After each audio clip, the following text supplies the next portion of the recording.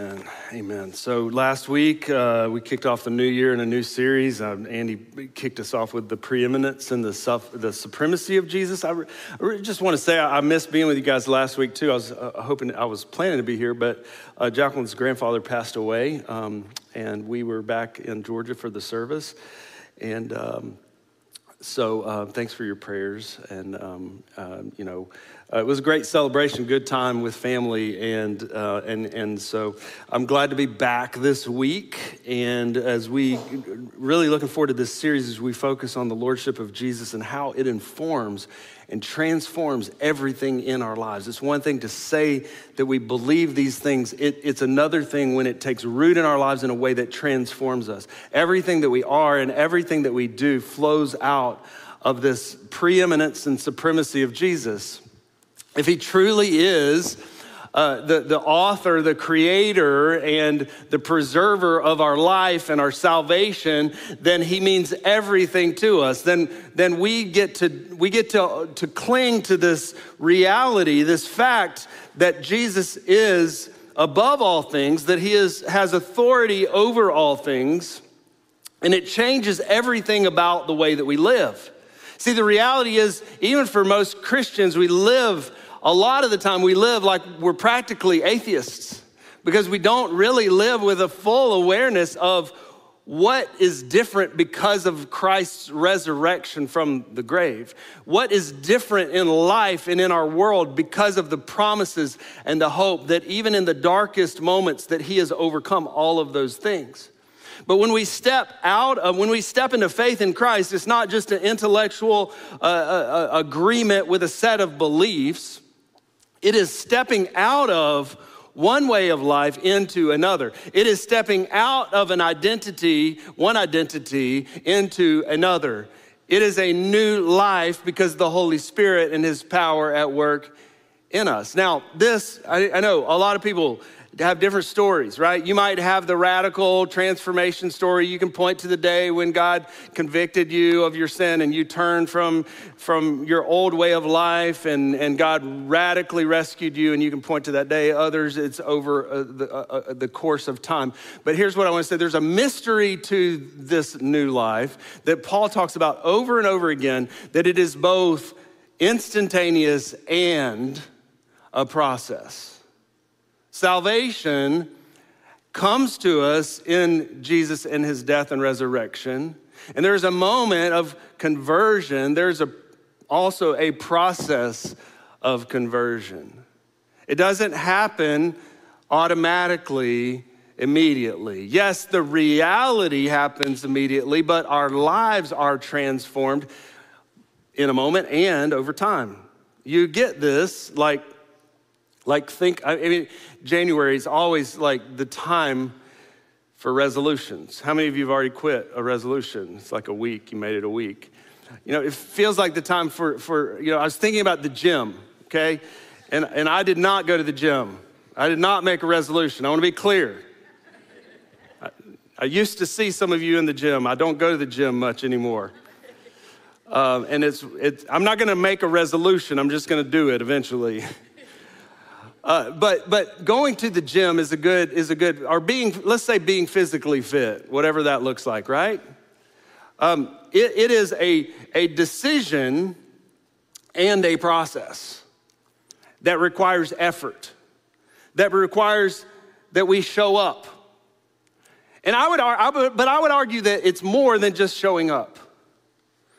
I mean, it's not a hard argument to make. You could go to the gym every single day, because there are a lot of people there that you like to talk to. And you can just kind of walk around the gym and talk to people and socialize. And if you're an extrovert, it might be a great place for you to go. And you could say you went to the gym every day.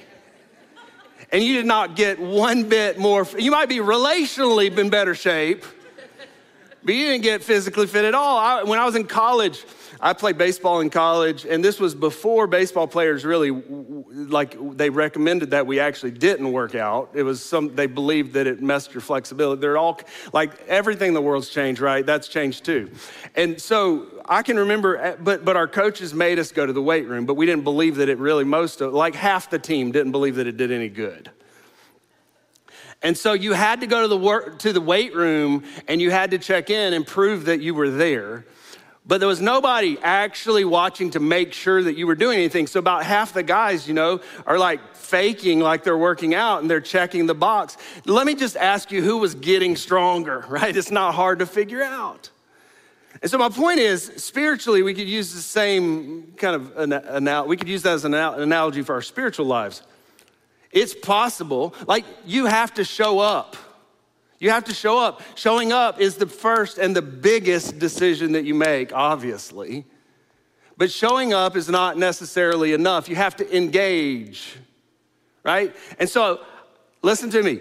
Showing up for worship, being in a life group, going on a mission trip, serving, finding community, studying your Bible through the week, praying, all of those things are showing up and engaging. It's the next level, right? It's one thing to show up. It's another thing to engage, and that decision makes all of the difference. This is about effort.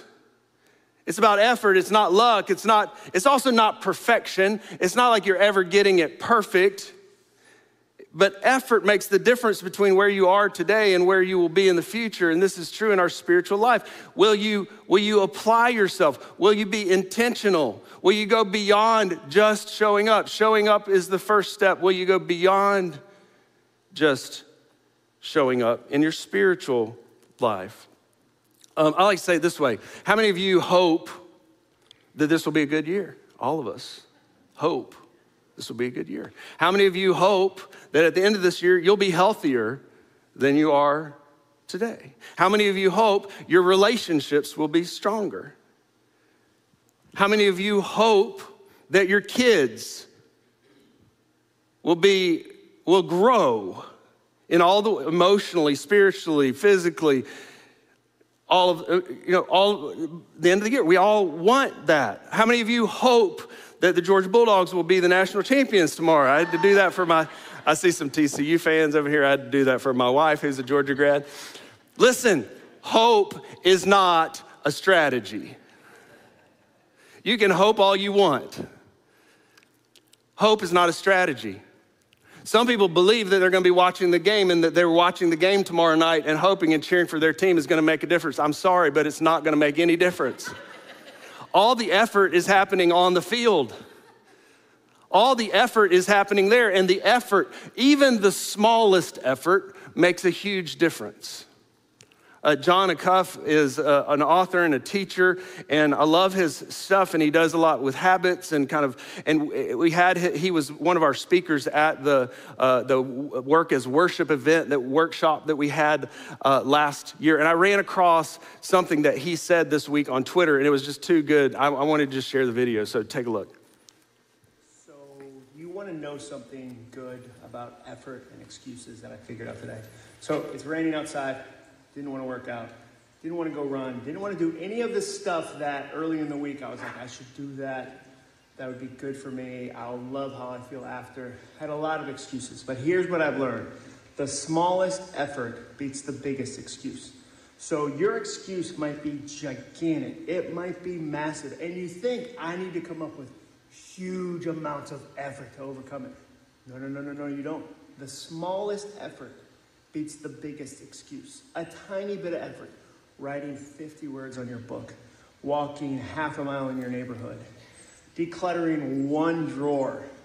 Running 1 mile. Calling one client. A tiny bit of effort beats the biggest excuse. A tiny effort beats the biggest excuse. You know that's true, don't you? I mean, when he said uncluttering one drawer, some of us it feels good just to take that first step, to make that first effort. And it's not that the tiny effort is necessarily enough, but the tiny effort begins a pattern, leads you to habits. And so in our spiritual lives, how do we apply this? What do we do? And I want to be clear with you, okay? Because some of you grew up in very legalistic kind of religious background where it was all about works, all about doing and don't do this and all of that, and that's what saved you. I'm not talking about your salvation. I'm not talking about working an effort that will somehow make you good enough for God to accept you. Christ has done that work. And his work on the cross is full and complete and sufficient for every one of the works that we've done to destroy the relationship between God and ourselves. That work is complete. But the work Paul talks about over and over again, the writers of Scripture talk about working out that salvation. It means putting into practice the faith in what we believe and living into what happened instantaneously over the rest of our lives. The writer of Hebrews in Hebrews 4 says, let us therefore make every effort to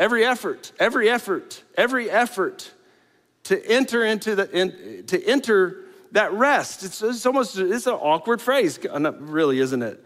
Effort to enter that rest. Effort to enter that, so that no one will perish by following their example of disobedience. He's talking about false teachers and others who are leading people astray. And he says, let us make every effort, listen, this is good. Every effort to rely on Jesus Christ in everything that we do. To rest in him. That means we work out what Christ has done for us and in us in our lives on a day-to-day basis. By what? By showing up, by engaging in certain practices that do not in themselves make us right with God, but that help us live into the fullness of the identity that he gave us. So we turn back to Colossians today in chapter 2. And Paul gives us there's two verses that are rich. I'm gonna really just live into these two verses. And I want you to hear these words. If you have your Bibles, open them to Colossians 2 or your phone, the Bible app on your phone, and let's hear the word of the Lord. Therefore, he says in Colossians 2:6, therefore, as you received Christ Jesus the Lord, so what? So walk in him. Because you have received Jesus Christ, not earned him, okay? Because you have received Christ and what he has done for you, so walk in him, rooted and built up in him, and established in faith, just as you were taught, abounding in thanksgiving. In other words, if your identity has been transferred over from the kingdom of darkness to the kingdom of light, if you are found in Christ and what he has done in you, then walk in him. Walk in him. Let the lordship of Christ be reflected in every area of your life. Be rooted in him. Walking in every area of our life insinuates there's an effort, right? There's some effort. But the effort is done in the power of the Holy Spirit. So the way that I talk to people, the way that I treat them, the ways that I view all sorts of things like money and life and sex and politics and business and my dealings and my investments and my jokes and my relationships and everything starts from the authority of Jesus and who he says my identity is.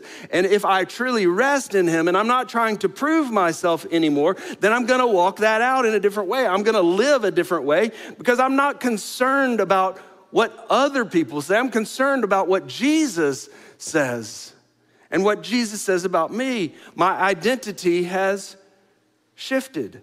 Another way to think about this at the New Year, there's an author, James Clear. I love what he writes about habits. And one of the things he does is he says you can practice your mind, because our minds are powerful. Our minds lead us to very destructive things when we tell ourselves that we are something that we aren't. That Jesus has told us we have this identity, but we live into something else. And he says, when you come to that place and you're thinking like, what am I gonna eat for lunch? Instead of saying, what do I eat for lunch? What if every time you said, what would a healthy person eat for lunch? Even if you have a friend who you know is really healthy, and you say, what would my friend, whatever their name is, what would they eat for lunch? What would a healthy person eat for lunch? And we do this in our faith, okay? Because some of you, you're like, I'm a baby Christian. I don't know how to do all of this. And when we challenge or invite you into things, you're like, yeah, that's for the super spiritual, but I'm not there. What if every time God prompted your heart and invited you into something that seemed a little too deep for you, you said, what would the version of myself that God wants and has designed me to live out, what would that person do? And then we begin to walk into those things. How would that person speak to others? How would that person think about things? This means Jesus' supremacy over sin and death and darkness and powers and authorities and governments and creation. And all of this matters because it forms and shapes us because he is our authority. Paul utilizes 3 different metaphors here, and I want to unpack them. He says rooted, built up, and established. Rooted, built up, and established. How many of you grew up on the Gulf Coast, like Texas, Louisiana, Alabama, Mississippi, Florida? So I grew up in the Panhandle of Florida. Not right on the coast, but pretty close to the coast. Okay, and you know, if you grew up on the Gulf Coast, hurricane season, like we have 5 seasons, right? They're hurricane season, just part of life, right? You just prepare and you know, and you kind of know what to do. And my cousins from the north never understood. And they would always like, how do you live through, you know, like it seems like it's just because what you see on the news is just so horrible. And it is sometimes, but I can remember these hurricanes just blowing through Florida, like one after another. Like it seemed like a couple years ago happened here. And I can remember even as a kid, the destruction of one particular hurricane. Hurricane Kate hit our area in the 80s, and it was really destructive. It was a category 3, I think, but it hit really directly. And it was the first time I'd seen the destruction, the wind destruction. Harvey was a whole other thing with water destruction. But Ike, it was similar to Ike in some ways down along the coast where the wind did so much damage. And I can still remember I lived in it was the deep south, and we had, you know, it was one of the few areas in the country where it was beautiful. We had pine and we had oak and we had palm trees all kind of mixed together. You see some of that in like Charleston, South Carolina, if you've been there. It's a similar kind of feel. But these big trees, when the hurricane blew through, a lot of these big trees didn't make it. They didn't last. You know, they blew over. And I can still remember seeing the root system on these trees. Have you ever seen an oak tree that's been blown over by a hurricane? And the root system, when it comes down, the roots come up and then they just kind of are propped up like this, right? And they're like 20 feet high. And you see what you never see that's underneath the ground. Now, what I learned in that season that stuck with me is a little tidbit, and maybe if you're into this, you would notice it, but maybe you don't. There are different types of oak trees. The oak trees we had in the area, there were several kinds of oak trees, but there were live oaks, and then there were water oaks in particular. And water oaks don't look a whole lot different than live oaks. They do look a little different, and if you know what to look for, you can tell the difference. But really, if you weren't familiar, you wouldn't notice a whole lot of difference between a live oak and a water oak, but you would when a hurricane comes through. Because all of a sudden, what you couldn't see above the ground, you can now see. And that is that water oaks have very shallow and much smaller root systems than live oaks. It has to be a really massive storm with really high winds to blow a big live oak over. But a water oak is a different story because a water oak's roots don't go down as deep. You wouldn't know this by looking at them. They don't go deep. They're not as big. They just kind of go horizontally like this, which means when they come up, they're even that much bigger, right? And so obviously I think you can make the connection here, right? A lot of our lives are spent working on what's above ground, what other people see. But I wonder if when the storms hit, if we're more like a live oak with deep roots like Paul is talking about, or if we're more like the water oak with shallow, weak roots because all we focused on is the appearance that other people see above ground. When the storms come, you'll know. The other thing, though, about water oaks, because their roots go this way, then they gobble up a lot of the nutrients in the ground. And so nothing else can really grow or thrive around a water oak, a little bit more so with a live oak. You could plant things around a live oak because the roots go more down. But water oaks just take all the nutrients. They're selfish. Friends, a lot of us, if we're only focused on what we look like, what ends up happening is not only does it destroy our lives, and when we enter a storm, we're toppled over because our faith is not deep and we're not rooted in Christ and we're worried about the wrong things. But what will happen, friends, I promise you, is when you have shallow roots, the other thing that will happen is it will destroy the lives of those around you.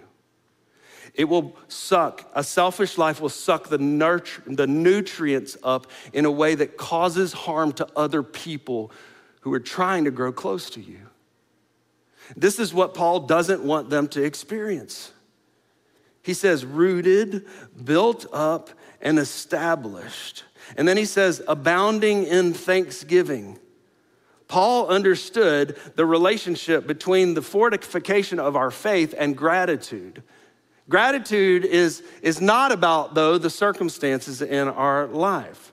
Gratitude, or as Paul says elsewhere, giving thanks always and for everything to God the Father in the name of our Lord Jesus Christ. This is easier said than it is done because circumstances can challenge us. But gratitude is a good indicator of our spiritual condition. A thankful life is always looking up in the storm, in the difficulty, when things don't go right. It's where your eyes are. Do you look for the good things? Or are you obsessed with the bad things? You see, Paul doesn't tell us that we give thanks for everything. That would be ridiculous. It would be fake. It would not be sincere, and it would not be attractive. If you're one of those people, oh, things are going terrible, but I'm just happy about the terrible things in my life. That's ridiculous. This is not what Paul is saying. Paul says give thanks in all circumstances, not for all circumstances. That means that no matter what the circumstances are, we can turn to God in thanksgiving. The song that we sang, even in the evil and the chaos, we can thank God that he will one day come again. You know, that can even be a healthy way of lament. God, it's chaotic right now, and I don't get it, and I'm even kind of mad about it, but thank you that you promised that you rule, and at the end of the day, you're gonna come and fix all this mess. And maybe that other person I want you to fix too. Okay, you figure out the line in there. But this is the heart of gratitude. You can have a sense of humor too, right? The heart of gratitude looks to God, and there's always, no matter how difficult the circumstances are, there's always something to give thanks for because God has rescued us. If the Bible is true, if Scripture is true, if the gospel is true, which I believe it is, then we always have something to give thanks for. Because when you're in the darkness, just imagine if that was the normal, everyday, forever way of life. And it starts to make you look up and say, yeah, this is crummy right now, but I thank you, God, that this will not last forever. This too shall pass. And that in the end, you will reign on the earth. And so I trust you, and I put roots down, and I'll make every effort to live into the identity that you have given me. Paul says it in verse 12, having been buried with him in baptism, in which you were also raised with him through faith in the powerful working of God who raised him from the dead. Friends, if we reflect, if we meditate on that verse, it should always make us thankful that God has raised us to life again. Let me say a quick word about baptism. Baptism marks us, separates us from the past. Baptism ushers us into a new community, a people of faith, not a perfect people, but the baptized community, the ecclesia, the gathering, the assembly, the church. This is not an organization. It's not an institution. This is the family of God. This is an organism. This is a movement for good that I talked about earlier, that I'm praying that God will set us on fire as a people, that we might proclaim the gospel in everything that we do together. And one of the ways we do that is in community, friends. The last few years have challenged us, and let's be honest, we've gotten lazy about some things. It's easy to stay home and do all sorts of things, but we need Christian community. We need to open God's word together. We need to pray together. We need to care for one another when things go wrong. The church needs to be more than just a spectator sport where you come and show up. We need to engage. We need to put in the effort. And so I want to challenge you, I want to encourage you with a couple things. First of all, baptism. Let me go back to that. Take your Connect card out, look at it. We've got a few different things on there now. There are ways for you to respond. You can take this to Connection Point. You can drop it in the box if you'd like. But I want to ask you to consider this. If you've never been baptized, it's a mark. It's like a wedding band. It's an outward and visible sign of the reality of God's grace in your life. And so we would love to celebrate baptism with you. We would love for you to make that profession of faith and experience the joy of stepping from death to life. Secondly, live into that baptism by being in community. So there's a place there to mark. I'd like to join a group. Here's what I'm hoping for, okay, guys?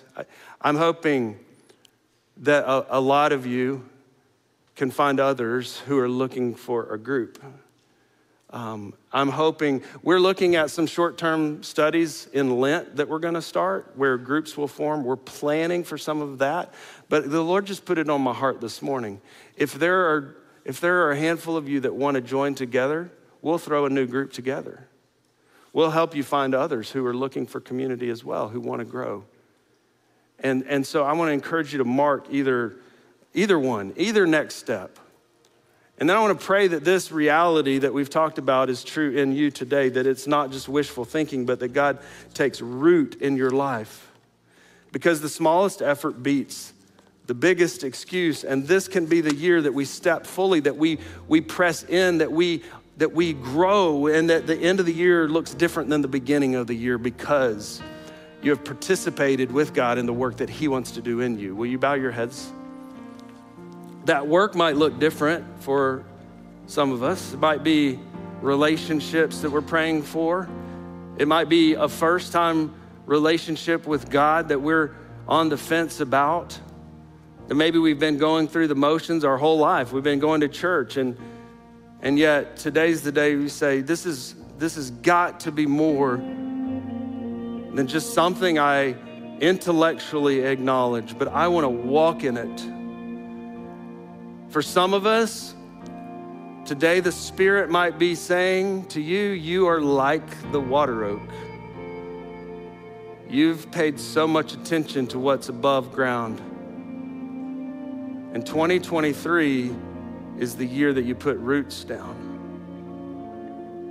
Roots into Christ. Roots that will not give way when the winds blow. Roots that will not starve all of those around you because of your selfish ways. Invite the Spirit to move in you. Say yes, it's that simple. That's the first small effort that's bigger than the biggest excuse. I want you to stay there for a minute because I think the Spirit may be telling me this. There's some of us that have a lot of excuses. The enemy has planted excuses in our hearts that keep us from saying yes. And God is inviting you to take a first simple step and just say yes. I don't know what that means. I don't know what it means for you. I don't know what the next step is. God knows. But the first effort is just to say, yes, Lord. Yes, Lord, I want you to come into my heart.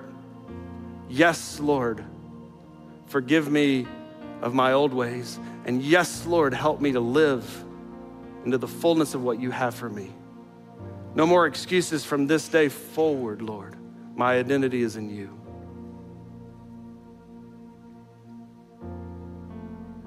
God, I pray that your Spirit would guide and direct. Lord, I pray that you'd help us to take those next steps, to say yes to you. In Jesus' name I pray.